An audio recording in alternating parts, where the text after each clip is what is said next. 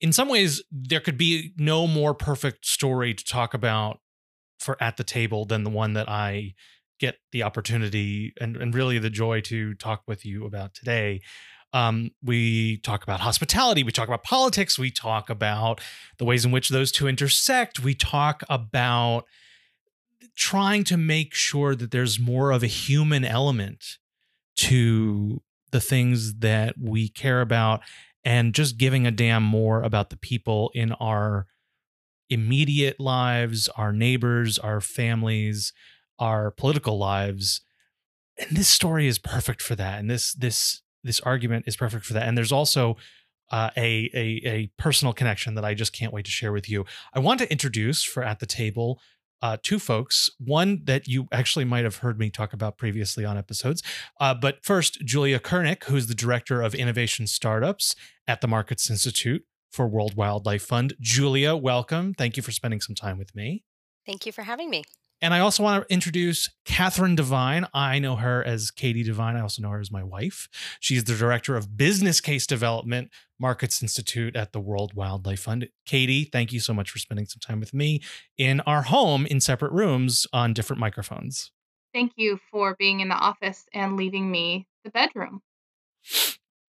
The fact that Katie's been involved in this project and that Julia, you've been working on this, and I've been hearing about it for the last several months, has nothing to do with this, because this is a good project all on its own, and I want people to listen to this conversation and judge for themselves. But I want to start with a little bit of background for people who aren't married to one of you, and who might be confused a little bit about why we're going to be talking about the thing that we're going to be talking about. And what we're going to be talking about is this idea that people saw in the Washington Post recently and in a report that came out last year about the USPS should be Instacart for farm fresh food, an idea that came out of WWF and the Markets Institute.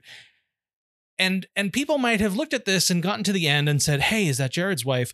Or they might have gotten to it and said, hey, why do the panda people want me to eat fresh greens? Like, how does this fit the mission? So can you explain a little bit, either of you, both of you, what this does for the conservation mission of World Wildlife? Sure, I'll take that one. So within World Wildlife Fund, Julia and I are both part of, as you said, the Markets Institute.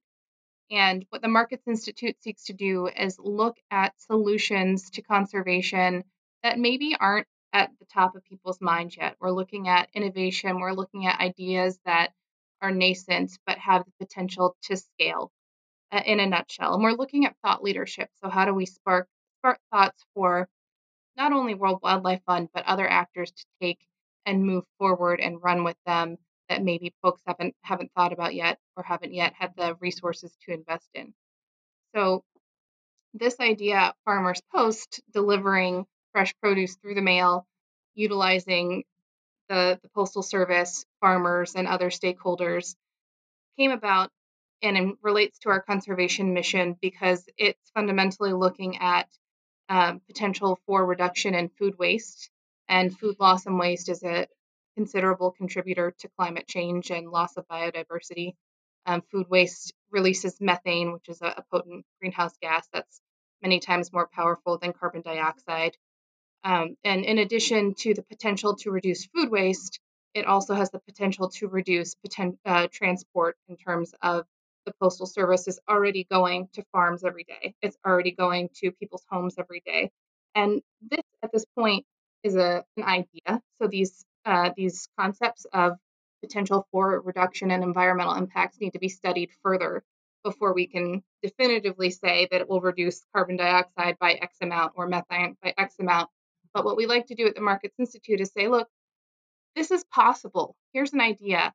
Let's explore it further and figure out a way to do so. Julia, when Katie was explaining this idea around our dinner table to me, she said that one, that she was doing a lot of the research on the back end, but this was your idea. How did you realize that this was an opportunity that the Markets Institute might want to examine further? Was it part of the conversation we were all having in the pandemic, or was it some other piece that came up because of the work that you've already been doing? A little of both, and I think some of it's connected to one other piece I would add to Catherine's answer there, or Katie, I guess I should call for this duration, but which is Yeah, that I don't know. I mean, I've known her for 10 years now, and I can't really switch back. I can't code switch to Catherine that easily. I will try and be professional, and you do not have to change for the purposes of this. well, good to know. But I think the other thing is if you look at our mission, if you look at the vision of WWF, it comes down to not just nature but people. So it's really at that heart of people and nature, and I think this program came up because of some of that sort of synergy. It I work with a lot of farmers. I work in agriculture quite a lot, usually looking at innovation and new strategies.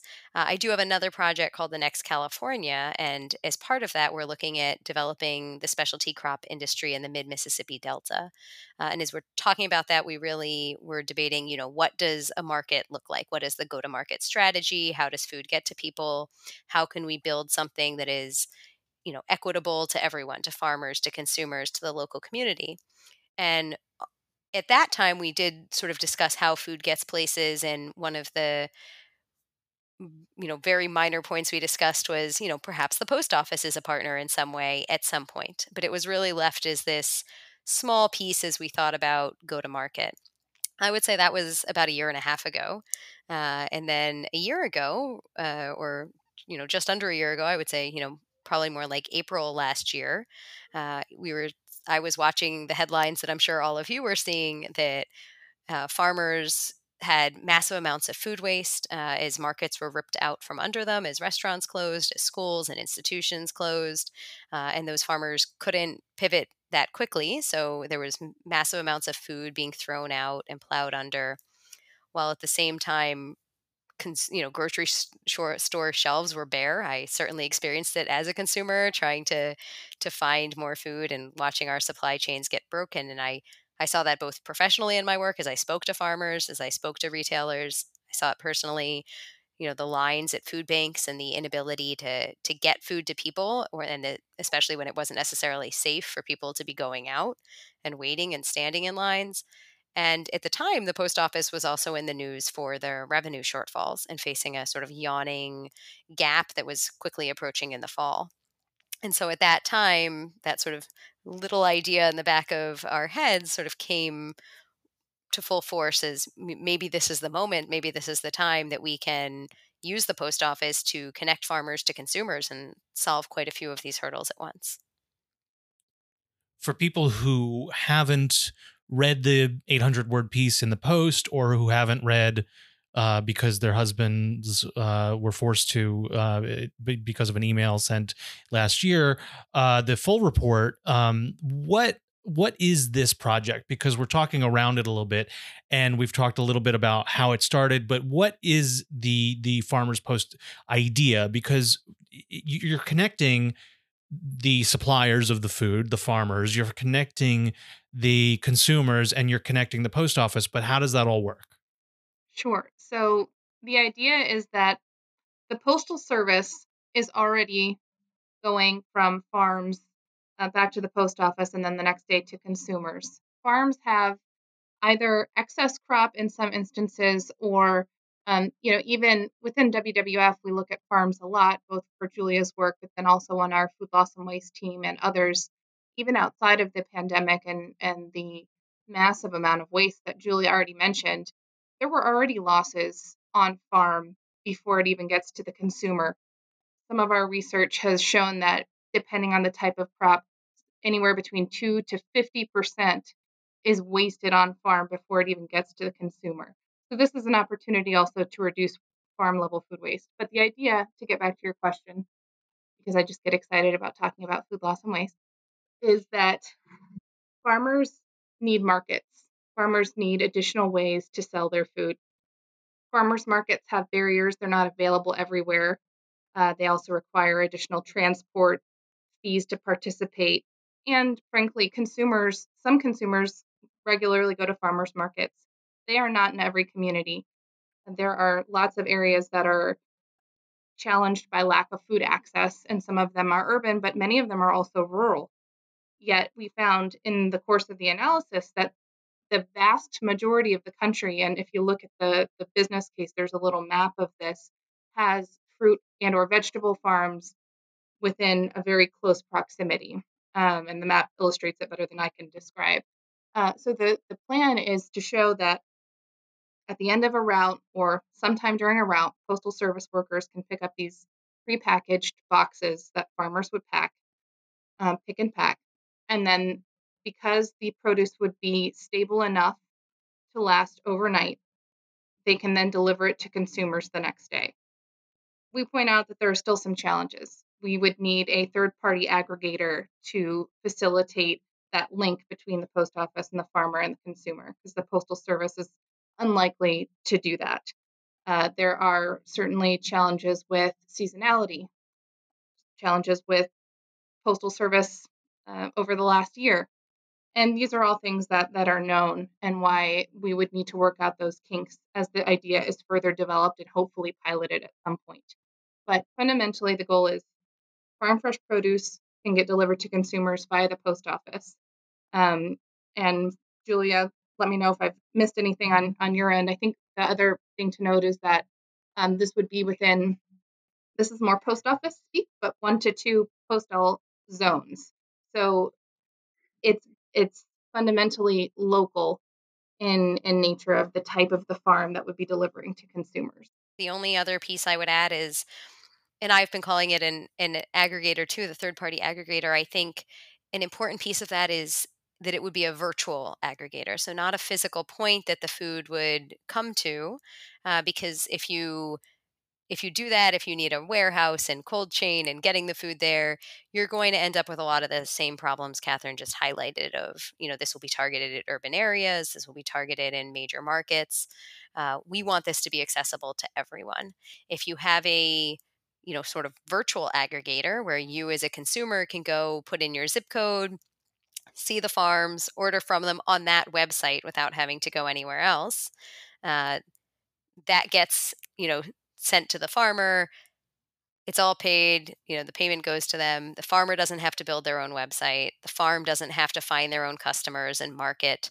And frankly, the farmer doesn't even have to go on the post office's website to print their own label, because if the third party aggregator is synced with the USPS website, then when the farmer gets the order, they can get the label and just print it and slap it on their free box from the post office, the standardized box. So if it's really that easy, all consumers can access it.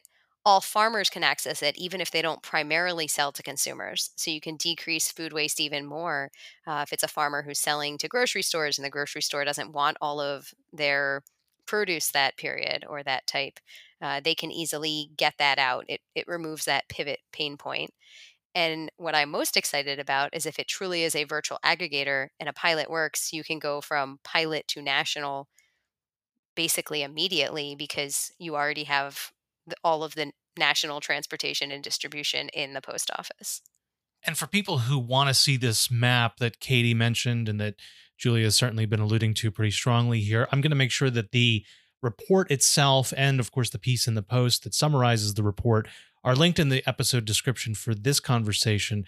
But I want to talk about exactly what you're talking about there, Julia, about the idea that this could be very quick to stand up. Now, both of you have mentioned that there are some problems, that there are some issues with kinks to work out, and that this is an idea. What would take it from an idea? And I'm certainly, look, Katie and I have been saving, food scraps and stock bags and, going to farmers markets. Those are memories that exist in literally every aspect of our relationship, of our marriage. When she started talking to me about this, I thought, what a beautiful project, because it hits so many of the things that we both care about, even just as people, let alone professionally, and certainly fits in with the line that we're talking about here. But we have to see it go from great idea that the three of us are obviously all on board with, and I'm sure that a lot of the folks who listen to this conversation will probably think, yeah, this makes sense, to the execution. Now, you've indicated that there might be a pilot program in the middle of that. That certainly makes sense to me. what do you see as the next steps? How does this begin to roll out? Because right now it is just, as you've said, an idea. I think that is a great question. I think we wouldn't, first of all, I will say I don't think we would have gotten to this point without the business case. So I want to give Catherine full credit for that, because that has allowed this to become a conversation, whereas before it was an idea. I think we've now progressed to an actual conversation, and the beginning of a model of what it could be. And it's brought in a lot more potential partners, and a lot more enthusiasm. So right now, I think our goal would be to build on that again towards a pilot. I've been having some great early conversations with the post office and with the USDA, very preliminary at this point, but being met with a lot of enthusiasm, a lot of help.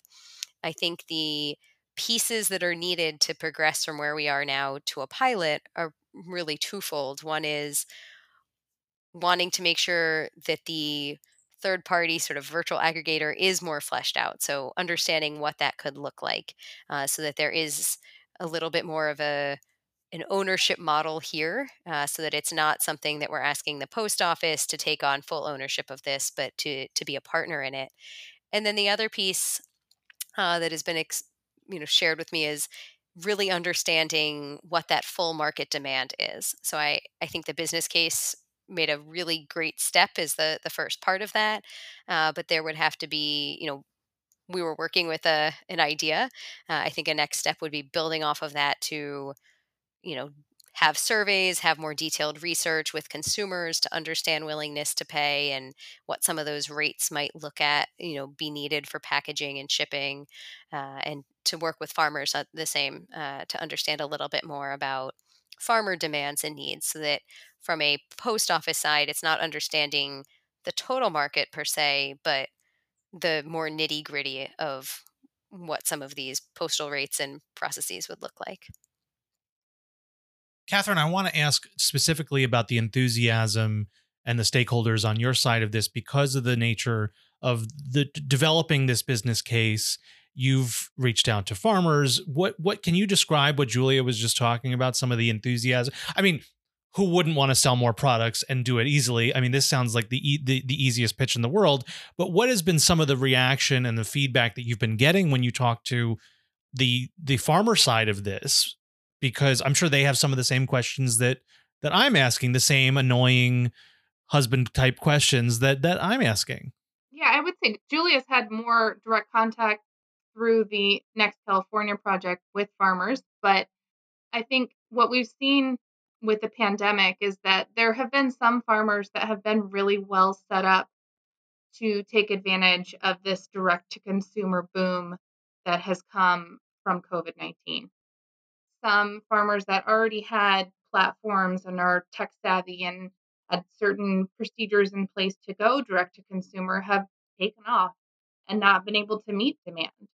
For those that have strong CSA platforms, community supported agriculture, for those that are unfamiliar with the term CSA, a lot of them have been sold out. These are platforms that help a farmer plan their harvest by essentially selling shares near the beginning of the harvest or the beginning of the season for the remainder of the season, and that's been great. The increased interest in consumers of fresh produce and knowing where it's coming from, seasonality, and being able to cook more at home as a result of the pandemic is great. But not all farmers have been set up for that, or there might be other logistical challenges that Julia alluded to before that don't enable various farmers to take advantage, either because they primarily serve restaurants and may specialize in a given type of produce, and if a consumer may not want a box full of only tomatoes, and they want a variety, or any number of other reasons that certain farmers haven't been able to tap these markets. So I think that there is definitely enthusiasm, in speaking with our farm expert on the food loss and waste team, Lee. For a number of farmers, like I mentioned earlier, these customer acquisition costs can be really challenging, to get the word out, right? Maybe consumers are interested but aren't willing, either don't have the time or the wherewithal to do research into what local farms might offer delivery to their home, if any do. So I think there is a lot of interest in on behalf of farms. I think to Julia's earlier point, that is certainly an area where we need to do more research to understand how some of these things would work. I could potentially envision some future model where a consumer may be able to choose from multiple farms. I think that is a farmers post 2.0 potentially. But I think that there is a lot of opportunity there. Because right now the circuit that's imagined in this idea is essentially the post officer goes to the farm, picks it up, brings it back, and then essentially brings it out either that cycle or the next cycle that they would have the next day, the same day, or within a day or two to wherever it's going. So this is really kind of a one point at this point, and you're saying 2.0 is maybe they would have some kind of collection of farms available. Yeah, certainly that's a future conversation, right? I think that this is a service that has a lot of potential, and I've seen a lot of really positive feedback from folks about the piece and interest in saying, I wish I could have this now. I would sign up tomorrow. And that's wonderful. Whereas other consumers are really particular about their produce and saying, I want to only get my apples and my broccoli and my tomatoes, and I don't want sweet potatoes or ramps or whatever the case may be. And that would probably not be something feasible on the outset from this. But I do think that there could be opportunities based on other models that we've seen for CSAs or for services like Imperfect Produce or Hungry Harvest that sell these so-called ugly produce, where consumers have more choice. But I think regardless of that, there is demand, and I think to some of our earlier conversation, there's a real desire to have more fresh local produce on behalf of the consumer, but there are a lot of barriers. There are barriers that we mentioned before that farmers markets aren't accessible to everyone. There are barriers to delivery. Some of the analysis speaks to that. The market penetration of grocery online before COVID-19 was pretty low. It was 3 to 4%, something like that. And there has been just an absolute spike in demand from that. And I think that will come down a little bit when things normalize a little bit more. A lot of people are going to want to go back to the grocery store. But speaking about the SNAP benefits, the Supplemental Nutrition Assistance Program, um, a lot of there are very few online retailers that accept SNAP benefits. There are the big ones are Amazon and Walmart, and there are very few beyond that. And however, they don't cover delivery fees. And if you've ever ordered groceries online, there's a delivery fee typically. Sometimes if you order above a certain amount, it gets waived. But there are also service fees, tips, and any number of additional fees that they're expensive for us at times, let alone someone that is relying on these benefits. And I think that if we're able to get some conversations going to consider whether Farmers Post could accept SNAP benefits, that could be beneficial. And on top of that, I'd take it a step further that there have been some successful pilot programs where SNAP benefits have been allowed at farmers markets and they have stacked benefits. I believe I saw one in Indiana. I can't recall where else, where if consumers or recipients use their benefits at the farmers market, then their dollars go further. And that's a way to get more healthy produce in the hands of people that need it and want it. And I know at the table you talked a lot about how do we not build more of a wall? How do we extend our table? And I feel like that's a real way to extend the table and make sure more people get access to the kinds of nutritious produce that they would like to have for their families. To me, this is a no-brainer, but I hope that there are conversations internally to say, okay, and I'm sure these are the stakeholder conversations with the post office or the ag department to say, okay, we want to make sure that these are all SNAP eligible and that, your participation isn't, hindered at the state level or the local level because of some disagreement politically with these ideas. I'm very keen on this, and I'm glad that SNAP is a portion of it. I wonder about the political questions, but obviously I feel like that's something that WWF as a nonpartisan, you guys are probably going to elide. This is an idea born at least somewhat in the pandemic, and has essentially developed, and a lot of the research is based on, Catherine, what you were just mentioning about, here are grocery rates before and during the pandemic. Does the need for this go away when all of us have vaccines, or when we've all reached a period of relative normalcy again? I think that while the market will certainly change, and I think, as Catherine said, we don't necessarily expect the super high rates of online grocery to continue forever. I do think that a lot of the change in behavior is here to last. I think that we have seen a increasing interest in local food and CSAs for a while. It has started at a small number, but it has been growing regardless and continuing to increase. And what we're seeing now is that people have spent basically a year cooking this way, cooking at home, using more fresh produce, and it has been long enough that those are no longer a short-term fix, but actually ingrained habits. And one of the sort of, if you speak to experts in the grocery world and in that sort of, who are looking at these trends, that is more plenty long to become an ingrained change of behavior that is, I think, very likely to continue, perhaps again, not at quite the level now, but to also not go back, because people are now comfortable with it. They appreciate, having the ability to do that.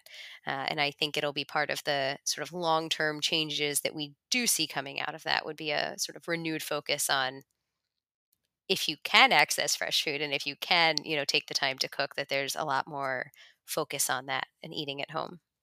Julia, let me ask you specifically about stakeholders in this. We've talked a little bit about Department of Ag. We've talked a little bit about USPS. I know we've alluded to some, members of Congress, and obviously the stakeholder side on the farmer side. Where are you with those conversations? Are you hopeful? Are there anything that you can report out or talk about at this point? Because I imagine this is something, because it's a good idea, because it's gotten out the door a little bit, that you'd like to see more traction on. Absolutely. It. I will say it's very early stage in a lot of these conversations, so I don't think I can report any deep commitments at this point. But just in the past week, we have started to reach out to some congresspeople and some senators on the relevant agricultural committees. Have already heard back from a couple that they are interested in having more conversations and learning more.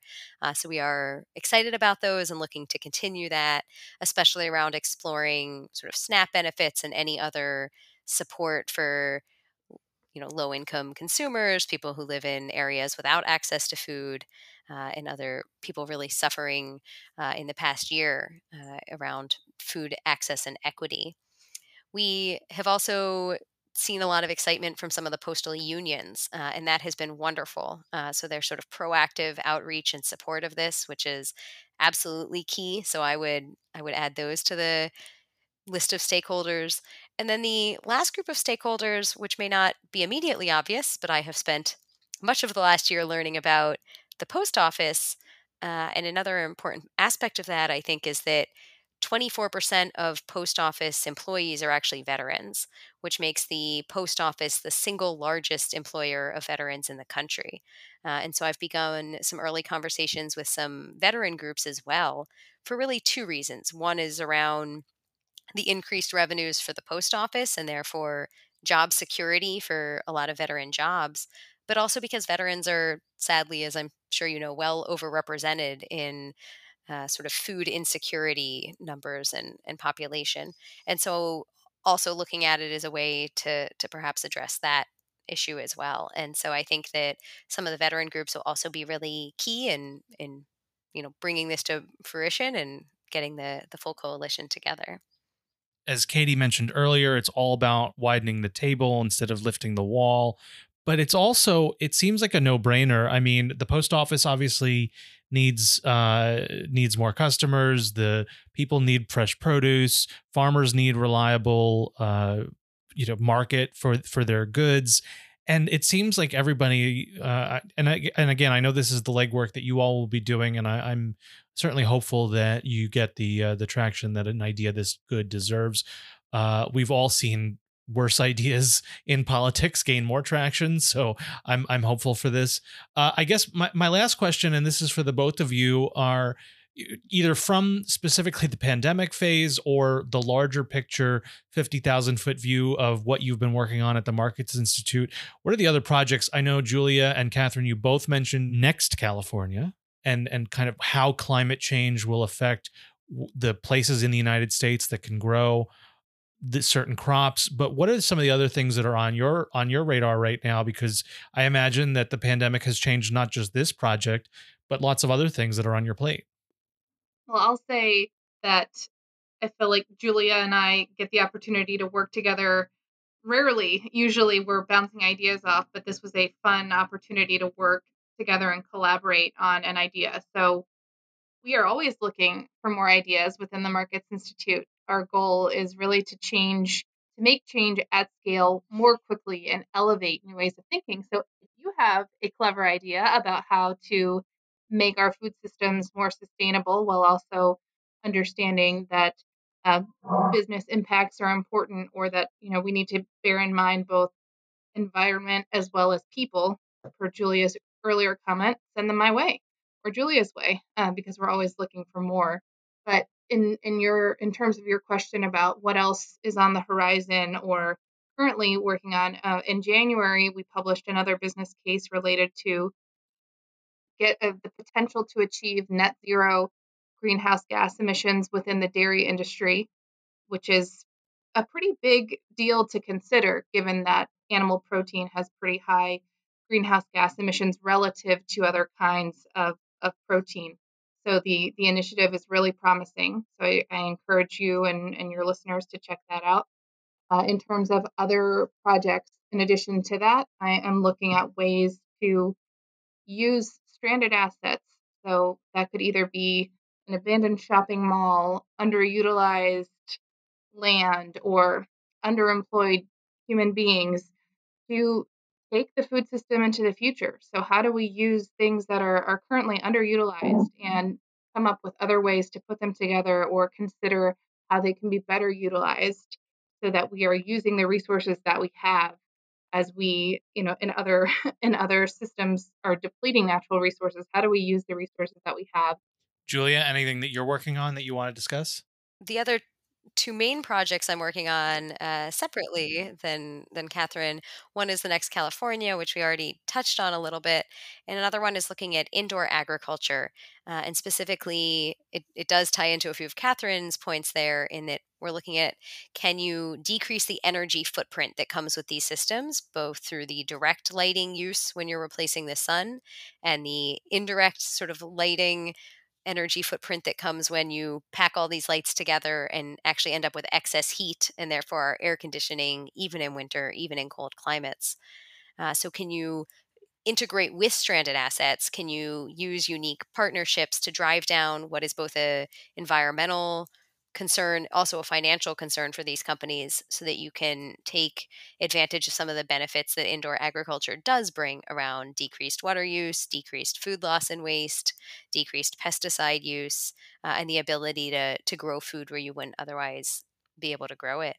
And then I will flag one last project where we are excitingly getting to work together a little bit, that is just kicking off, is that looking at the sort of global supply chains of the 10 most sort of traded international commodities around the world, and understand, a colleague of ours is looking at measuring those, sort of the footprint of those supply chains, and looking at where are the sort of biggest footprint, where are the most greenhouse gas emissions, where are the most problematic areas.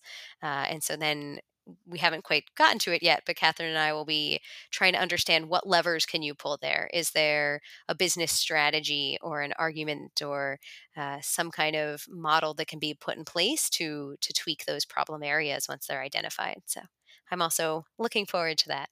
Well, I'm just grateful that the both of you have allowed this stranded asset, me, and really most husbands, to help push the word out a little bit on this project. I am, as I said, I love this project. I love this concept, and I really hope, having seen again lot worse ideas in politics gain a lot more traction. I'm certainly hopeful that this one gets the attention it deserves. My guests have been Julia Kernick, who's the director of innovation startups, and Catherine Devine, who's a director of business case development, both with the Markets Institute at World Wildlife Fund. To the both of you, thank you so much for spending some time with me.